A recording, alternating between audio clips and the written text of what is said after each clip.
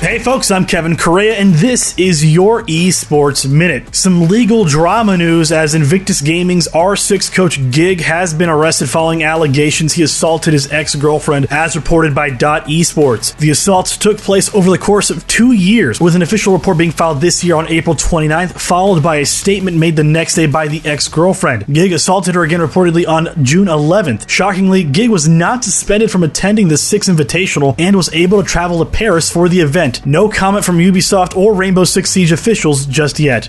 In Overwatch League news, a roster shift for reigning champion San Francisco Shock as Tracer player Striker saw his retirement announced by the team earlier today. Striker, a quintessential part of the Shock's championship victories over the past 2 seasons. No real concrete reason given for the mid-season retirement, but the Shock have already attempted to fill the void as they signed former Valorant pro, now Hitscan player Ans to their roster. Ans, previously on the Shock earlier this year before retiring, going to Valorant, and then returning again, will be Shock's new Widowmaker and fill the void left by Striker. Lastly, Esports Entertainment Group continues making big moves this year along with working towards the legalization of gambling for esports in various states. They've now partnered with the New York Rangers hockey team in a marketing deal. EEG will collaborate with the Rangers and Madison Square Garden to produce video content promoting amateur esports tournaments for CLG, the esports arm of MSG Sports. Esports Entertainment Group continues to see their portfolio and stock rise as another traditional sports brand branches into esports.